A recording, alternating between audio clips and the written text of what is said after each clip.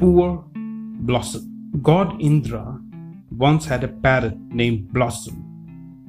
He enjoyed supreme beauty, loveliness, and various graces.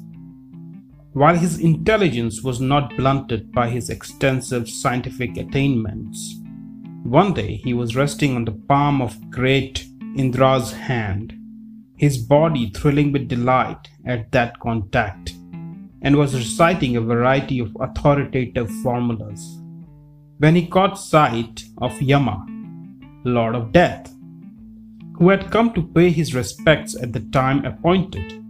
Seeing the god, the parrot edged away, and all the thronging immortals asked him, "Why did you move away, sir?"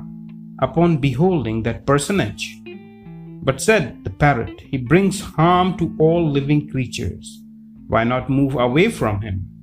Upon hearing this, they all desired to calm his fears, so said to Yama, "As a favor to us, you must please not kill this parrot." And Yama replied, "I do not know about that. It is Time who determines these matters." They therefore took Blossom with them, paid a visit to Time, and made the same request. To which Time replied, "It is Death who is posted in these affairs. Pray speak to him." But when they did so, the parrot died at the mere sight of death, and they were all distressed at seeing the occurrence, so that they said to Yama, "What does this mean?" And Yama said, "It was simply fated that he should die at the mere sight of death." With this reply, they went back to heaven. And that is why I say all fated happenings and the rest of it. Furthermore, I do not wish my father reproached for double dealing on the part of his daughter. When she had said this, she married the snake with the permission of her companions, and at once began devoted attendance upon him by offering milk to drink and performing other services. One night the serpent issued from the generous chest which had been set for him in her chamber and entered her bed. "Who is this?" she cried. "He has the form of a man." And thinking him a strange man, he started up, trembling in every limb, unlocked the door, and was about to dart away when she heard him say, "Stay, my dear wife, I am your husband." Then, in order to convince her, he re-entered the body which he had left behind in the chest, issued from it again, and came to her.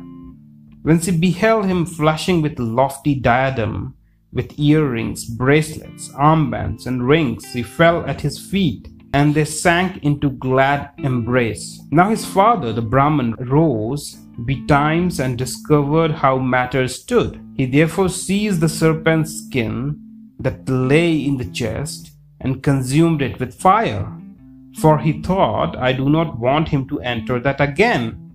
And in the morning he and his wife, with the greatest possible joy, introduced to everybody as their own extraordinarily handsome son, quite wrapped up in his love affair. After Strong had related this parallel case to the king, he set fire to the cell that contained the naked monk. And that is why I say the counselor whose name was Strong and the rest of it. Poor fool, such men are true counselors, not creatures like you, who make living by a mere pretense of administrative competence.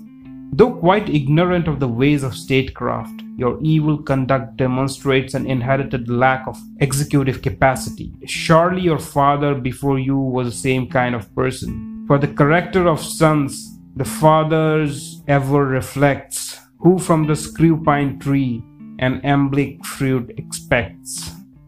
While in men of learning and native dignity, an inner weakness is not detected even with the lapse of time. It remains hidden, unless of their own accord they cast dignity aside and display what is vulnerable in their minds. For did not the silly peacock wheel in giddy dance at thunder's peal, what peering effort could reveal his nakedness? Since then you are a villain, good advice is thrown away upon you. And as the saying goes, no knife prevails against a stone, nor bends the unbending tree. No good advice from needle face helped indocility. How was that? Asked Victor, and Cheek told the story of the unteachable monkey.